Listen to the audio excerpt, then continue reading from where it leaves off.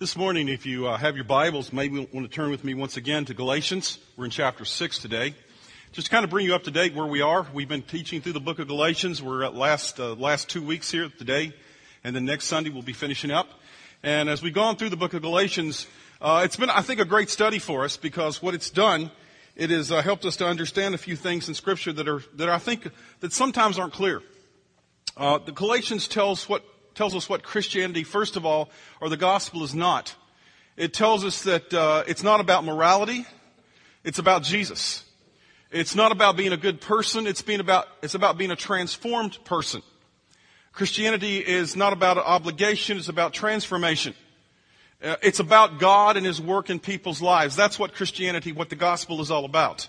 And the book of Galatians has shared that very clearly. And the culmination and the climax of the book of Galatians is in chapter 5 and chapter 6. And as we come to that, a couple of weeks ago, we started looking at chapter 5. I kind of want to bring that to mind once again because it kind of flows into what we're doing today. Because in chapter 5, Paul described a conflict that goes on in our lives between what he calls the flesh and the spirit. He shares that, he tells us that we have these passions and desires in our life. And these passions and desires, they motivate and compel us in life toward God or away from God. And so passions and desires are not necessarily evil or wrong in themselves because there are passions. You can have passions and desires that drive you toward God, to pray or to serve, or to love God more, or to be a good husband or a good wife, or to be a good parent or be a good friend, or to be a good employee or employer. These are all good passions and desires that we have. But the other side of it is as well as we have these passions and desires. He says even those of us who are believers have these passions and desires that come from what he calls the flesh. And he says they will lead us away from God toward destruction and death, rebellion rather than love for God and obedience to his word. And the flesh and the spirit, he says, are in continual conflict with one another.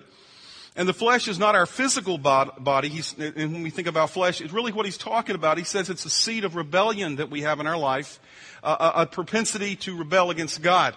And so Paul says that when our passions and desires that are working themselves out through the Holy Spirit living in us when we become a believer, that when our passions and desires are working themselves out through the Holy Spirit's presence in our life, some things happen. It leads to a life of love, joy, peace, patience, kindness, goodness, gentleness, faithfulness, and self-control. That's the outcome of the Holy Spirit working through our passions and desires in our life. But then he also shared in chapter 5 of Galatians, and you can go back and listen to all these messages or listen to all of them on our podcast. He also says that when our passions and desires are connected to our flesh, they come out in 4 basic categories. He said, number 1, sexuality. He says we have, when it's passions and desires are connected to our flesh, not connected to the spirit, we will have immorality, perversion. He uses the Greek word is porneia, where you get the word pornography from. That's one area where it may come out. Another is socially, in divisions and factions and hatred and animosity and evil and envy and conflict among God's people in the church. It comes out also in an area of spirituality. He says in 2 areas, idolatry. He says idolatry is loving anything more than Jesus. That's what happens when we allow the flesh to control our passions and desires. It can happen that way. And he also uses a term that last week we described as witchcraft. And witchcraft is not what we think about so often, but witchcraft basically means seeking to manipulate God through things that are seemingly sometimes even spiritual. The example of that would be that somebody was saying, well, I'm going to pray and fast every day because then when I do that, God will have to do this for me. It's trying to manipulate God to do things for us. And so that's what he describes as witchcraft, the issue of trying to manipulate God. So all those things happening. And finally, he has another word he uses. It's not as easy. He says another category of things that happen when our passions and desires are connected to the flesh. And he uses the word debauchery. And basically the word that we would use today is it comes out in terms of addictions. Addictions to all kinds of things. And so he describes this battle that we have going on in our life between the flesh and the spirit. And he says for the Christian, when we come to Christ, what happens is the Spirit is now in our life. And as the Spirit works in our life, he allows us to begin to live this life with all these other positive attributes and to go away from the flesh, even though the flesh is still there battling it out all the time.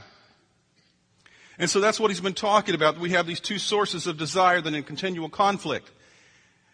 Now, the question is that Paul's been talking about is, what does it mean to live by the Spirit? And what does it mean to be a Spirit-led person? And if you talk to different people, there are great differences amongst Christians about what that means.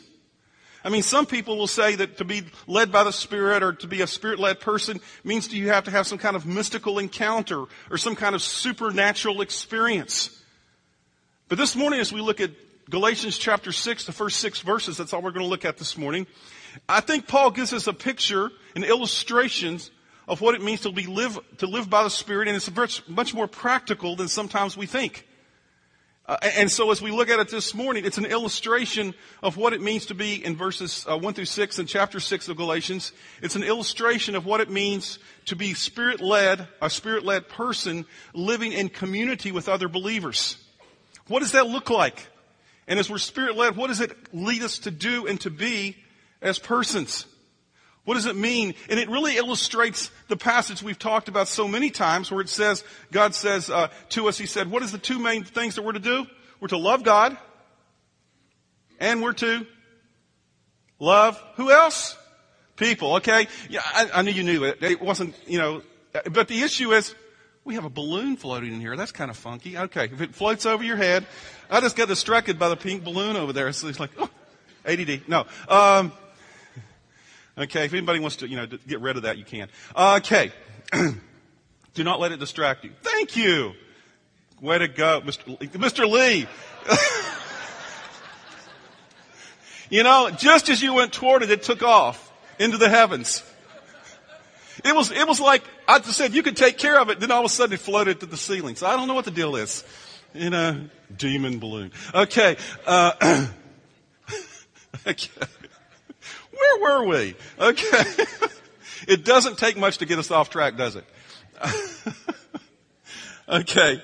Turn to chapter 6 of Galatians, and let's look at what it has to say to us about what it means to love your neighbor as yourself. This morning in the announcements, one of the things we talked about is this thing called the Snack Pack Ministry, where last year we helped about 23 kids, I understand, exactly 23 kids in the Metamora School District. This year we've expanded that between Metamora School District, Germantown Schools District, and the high school, and we're helping about almost 80 kids this year. And so there is a greater need, so I just kind of a second announcement on that announcement. But that's true. And we always think of loving people, loving our neighbors ourselves. The first thing we usually think about is what? Physical needs. We think about helping people with physical needs.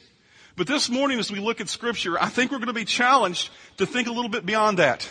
I mean, yeah, it's important. One of the aspects of loving our neighbor as ourselves is to love and to meet physical needs. But Paul says you're also to help persons with their spiritual needs. So if you have your Bible, turn with me, and we'll look at Galatians, beginning with chapter 6, verse 1. It says this in verse 1. Brothers, it's talking about people who are, brothers and sisters in Christ. If someone is caught in a sin, you who are spiritual should restore him gently. But watch yourself, or you may also be tempted. It's interesting that when I was reading that and I was studying this passage, the word should there, it doesn't sound very strong, does it? You should, if you think about it, do this. But that's not what it says in the Greek. The Greek is a much stronger, it's a command. It's not saying we should do it. You could almost leave the word out. It says, you who are spiritual, restore him gently. That's the emphasis there. This is not necessarily just a suggestion.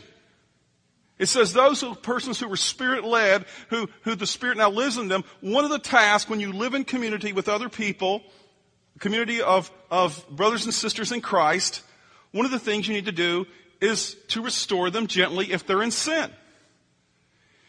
And I think sometimes we have missed this because we think that if we confront someone about their sin, we're judging them. We do. We think that sometimes. That if we confront someone about their sin, we're judging them. Because doesn't it say in Scripture we're not to judge others? Yeah, it says that.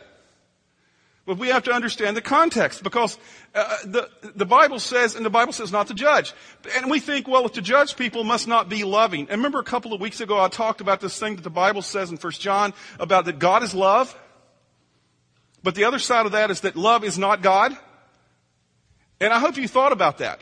Because what that means is so often, and I was talking about that, so often we have this understanding we've placed upon God, and our understanding of what it means to love people is cultural understanding of love. And we say love is God, but no, love is not God. God is love. It means that anything God does is loving. Not anything we think about love, we gotta put it upon God, and then we follow it as Christians. No. God rebukes people.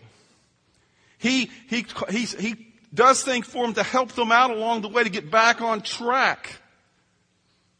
And so here, when we understand this and we say, well, I don't want to, help somebody who's caught in sin because that would be judging. Let me explain what judging is, according to Scripture. Judging a person is when you form an opinion about something they're doing, and you know something about what they're doing, but you do nothing. That's judging. Do I need to say that again? Judging is when you know that someone is in sin, a brother or sister in Christ. We're not talking about the general population. We're talking about here a relationship with brothers and sisters in Christ, and we know something's going down in their life, and we're close enough to them to know that's what's going down. It is something that's affecting their life in a negative way, sending them away from God, and we do nothing. That's judging. But what Paul is talking about here in Galatians is he's saying to us that we have this responsibility because when the Spirit lives in us, we have this responsibility toward brothers and sisters in Christ to help them, to restore them, it says, gently. Restore them. The word restore there is a picture of mending a net that has been torn or mending a bone that has been broken. And it says we do it gently. It means humbly. We do it in that way. See, the Spirit-led person helps the person. Now, I just want to say this morning, and I say this in love, but the reality is sometimes in the church, people will say things about someone's sin but never do something about it. Have you ever heard what I call spiritual gossip? You never heard that, I'm sure. Spiritual gossip, what did you hear about? Or the better way of dealing with it, it seems more spiritual, let's pray about it. But you don't do anything about it. Okay? Now let me tell you how to deal with spiritual gossip. If you're a Spirit-led person. This is a challenge for me and for you. Anytime you hear somebody say something about someone else's sin, about something in their life, ask them this question. What have you done to help that person? What have you done? If you hear somebody say something about somebody that's about some sin in their life or something, you ask the question, well, you know about that, okay. If you don't do anything, remember, judging is knowing without doing. What have you done to help that person? And a second question you can ask is this. How does your telling me help him or her? I want to tell you something. If you start doing that on a regular basis, it will cut out spiritual gossip. It'll also be helpful. It will remind us of our responsibility to one another. Because if you start asking those two questions, the gossip will stop. See, the most loving thing to do for a person is to come alongside of the person and to help them. Don't let them ruin their life. And then the word here also in the verse, it says if someone is caught in a sin. It's kind of an interesting way of the words are put together here in the original languages. It's kind of meaning that it's not premeditated.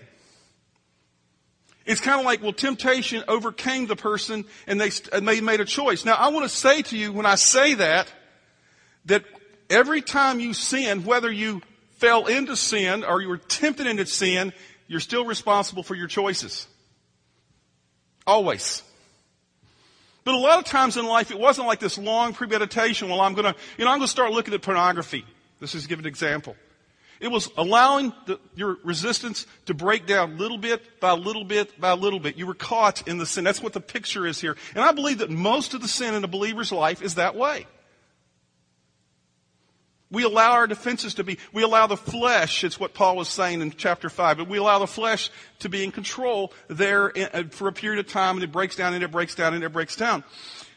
But every time we sin, it's our fault. And it says that in 1 Corinthians chapter 10, verse 13. It says this, no temptation has seized you except what is common to man. And God is faithful. He will not let you be tempted beyond what you can bear. And when you are tempted, this is what it says, He will also provide a way out so that you can stand up under it. So, when you sin, it's your choice.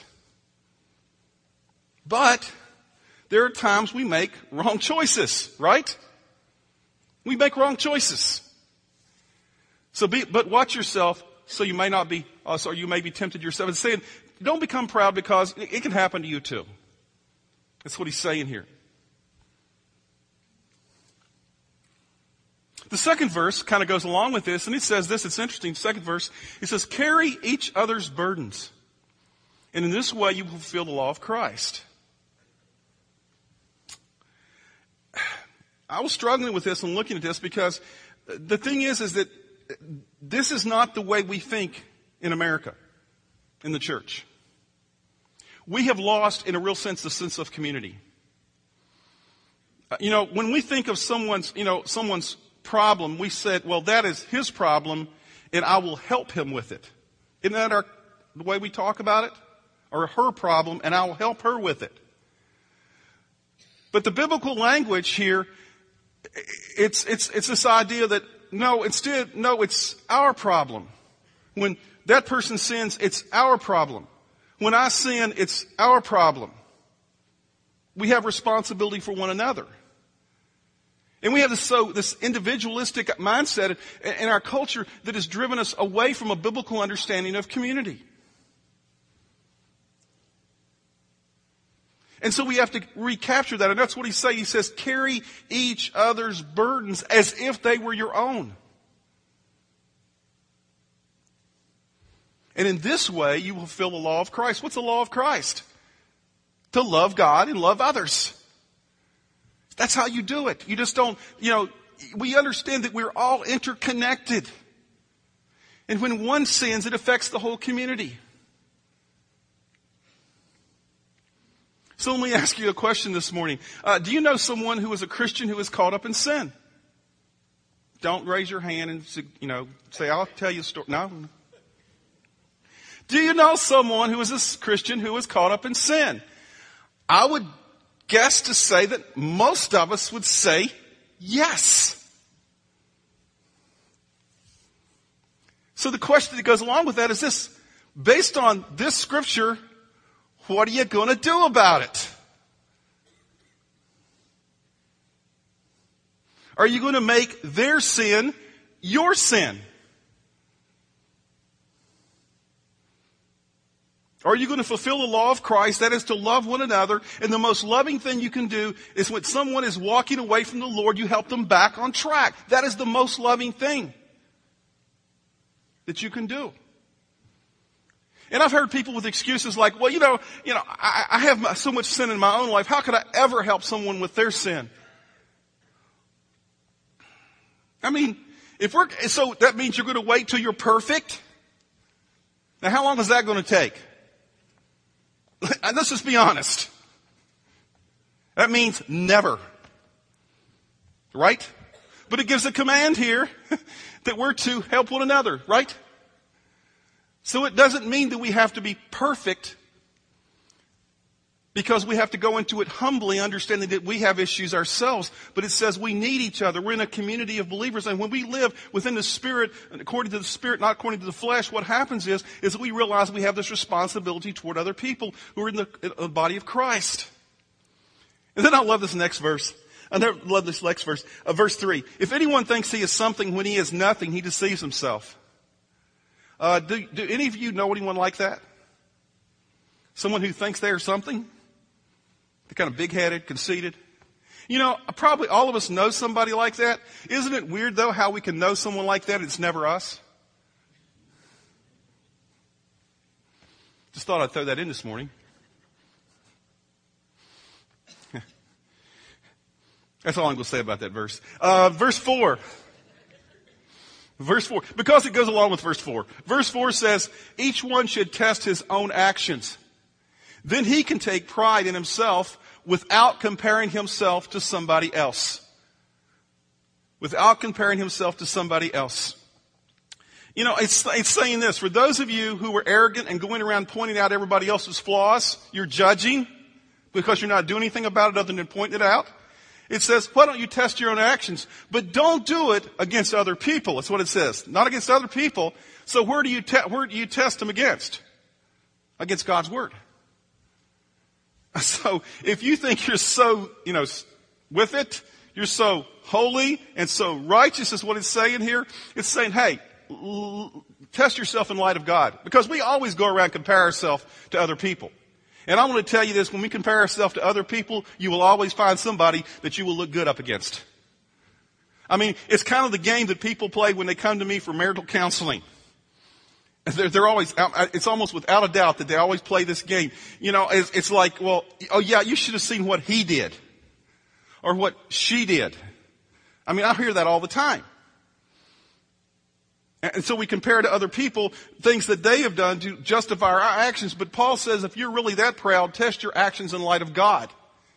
If you really think you have it all together. So he's saying that's what he's kind of expanding here upon that thing is about restoring people and doing it gently, humbly. And then he says this in verse 5. It's actually a part of this verse that's up here. It says verse 4 and 5. The last part from the commentary, last one, is verse 5. I don't know why they put it verse 5 that way. It's just the way the writers that put the verses in there did this. Verse 5 is this. For each one should carry his own load. Now, hold on a minute. Didn't it say in verse 2 that we're to what? We're to carry each other's burdens. Doesn't it seem like contradictory here? Maybe. I mean, it said you're to carry one another's burdens in verse 2. Then 3 verses later it says we're to carry our own load. The reason is there's 2 different words here in the Greek.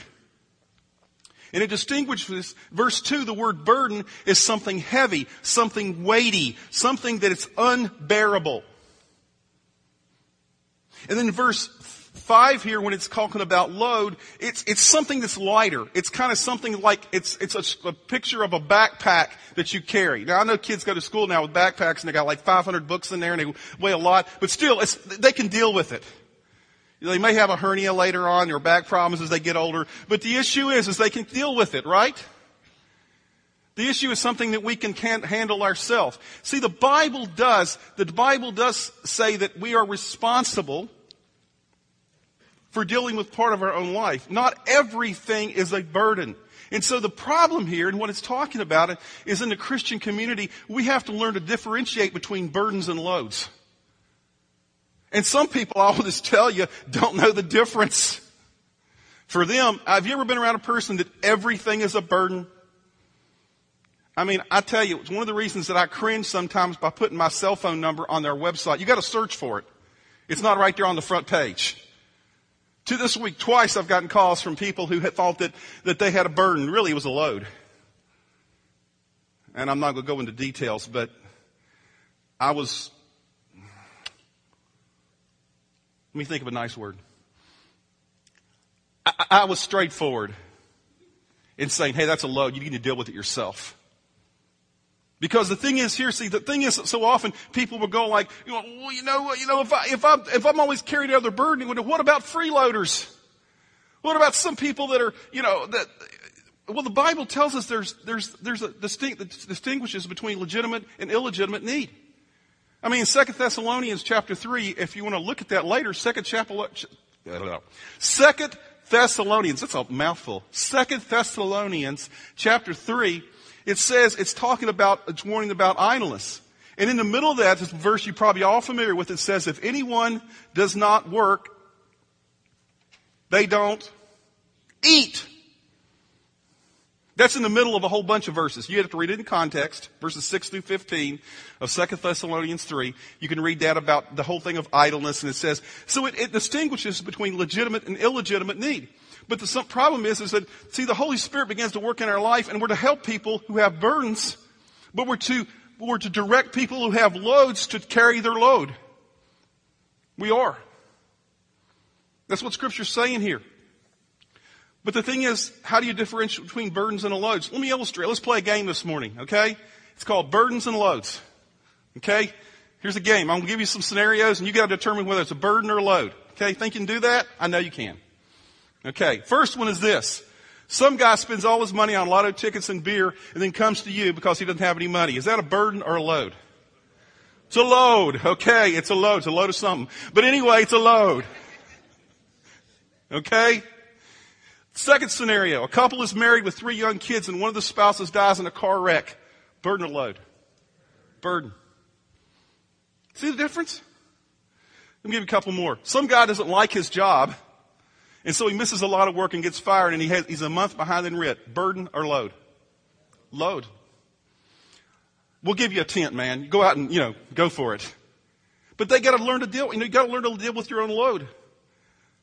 And a husband and wife gets married. The wife gets pregnant. The husband bails, leaves her with a kid. Burden or load? Generally, it'd probably be a burden. An older member of the congregation gets really sick and has a hard time living on their own and can't afford to go into assisted living. Burden or load? Burden.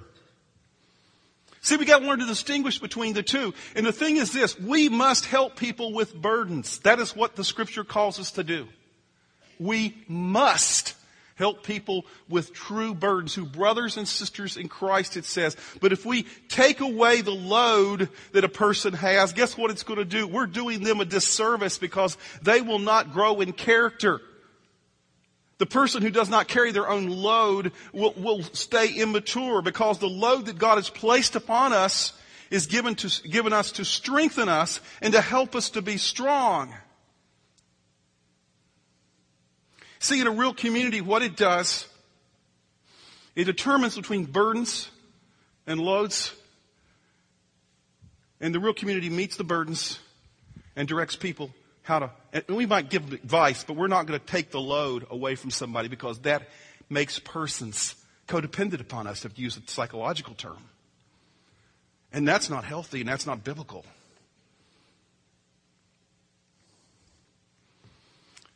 Then verse 6, and we're going to finish up here. And I kind of didn't even want to cover this verse, because as I looked at it, I'm going like, oh, this sounds so whatever the word is. Anyway, verse 6. Anyone who receives instruction in the word must share all good things with his instructor. Isn't that a perfect verse for Pastor Appreciation Month? It just happens to be here. I didn't make this up. I didn't look at it beforehand. I didn't know when I got to this it was going to be here. And it kind of seems to say, if you guys, have St. Louis Cardinal tickets or something, you need to share them with me, or whatever, And I could say it, and I looked at several commentators and they said that. And it's about, making sure that, it's like, years ago people had this mindset. You guys don't have this mindset. Let's keep the preacher poor and humble. And so, some people were, they were so poor that they were destitute. A lot of pastors, no pastors that have retired that can't afford to retire. And if there was a poor house, they'd be in it. But, that's not the deal with you guys. You're much more, helpful. And, I get Pastor Appreciation Month. I always love it. Get cards and stuff, I don't know. Somebody this past week gave my wife and I a gift card to Red Lobster. And I don't know who it is. It was anonymous. And so we used it last night. Thank you if you were that person. But I don't know who it was. So, things like that happen on a regular basis besides Pastor Appreciation Month. But that's not exactly. I was trying to ask myself, okay, based upon what that verse says and the context of that, of where it's at, I was trying to think about what it means. And I was sitting and studying at it and looking at it, and I was going, what does it mean? And this is what I believe. This is my best take on what I think in the context, what this verse means in the context of what we just read about.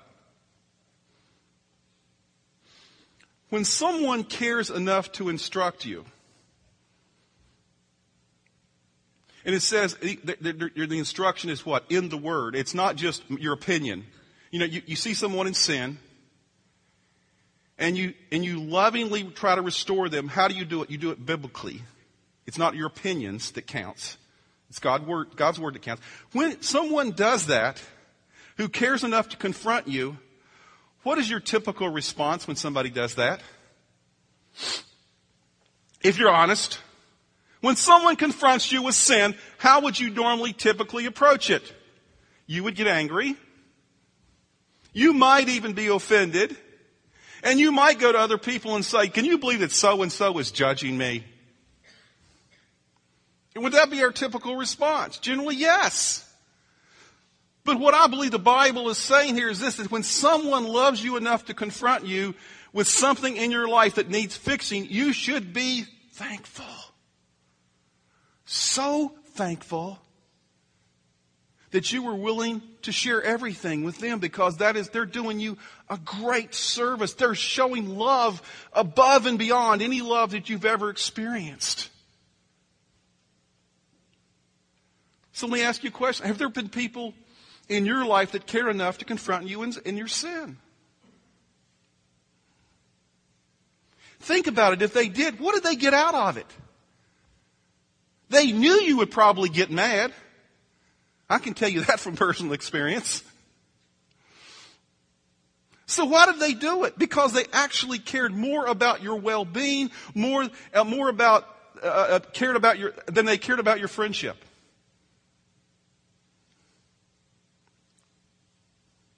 They took a risk and stepped out in love. And you may be angry, and now that you've stepped back from it and are wiser, maybe you need to go back and say, I was a jerk and I was arrogant and I was wrong. I'm sorry. You cared enough to get in my face.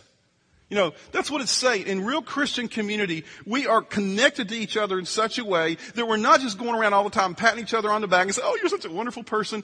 And if it's true, that's great. We do that. We encourage. But when someone steps out of line and is going against God's word and we just let it go on and we know what's going on, that's judging. But what the biblical thing is to do is to help restore them, to confront a person gently, lovingly, humbly, not because I've got it all together, but because that's the thing God wants us to do, because that is the most loving thing that we can do. And when that happens, we may not like it. It may be difficult. But that person has done us a great service. We need people like that in our lives. So what do you do about this? Let me just ask you two things, and we're going to close and sing a song and go home. What do you do with this? Number one, I want you to think about this. Do you know someone in sin who is a Christian? Someone who's going in a direction you know is wrong. I want you to pray about what God would have you to do and how He'd have you to approach them humbly, gently, as a friend who cares. And I would challenge you to care more about them as a person than about the friendship. Because it is no friend who lets another person go down the wrong track. Secondly, if someone cared enough to confront you and recently or a long time ago and you got angry and you broke off a relationship because of that, and you think back on that now, maybe you realize that maybe you need to express thankfulness to them now. So I would encourage you to mend that relationship by going to them. May you call them today. Don't wait. The longer you wait, the least likely you are to do it. You know it and I know it. But God is calling us to live in that kind of community where we're honest with each other. We love each other so much that we can honestly and humbly confront each other in our sin. So I challenge you to apply God's word to your life this week. Let's pray. Thank you for listening to Great Oaks Community Church's weekly podcast. For more series and podcast information, go to greatoakscc.org.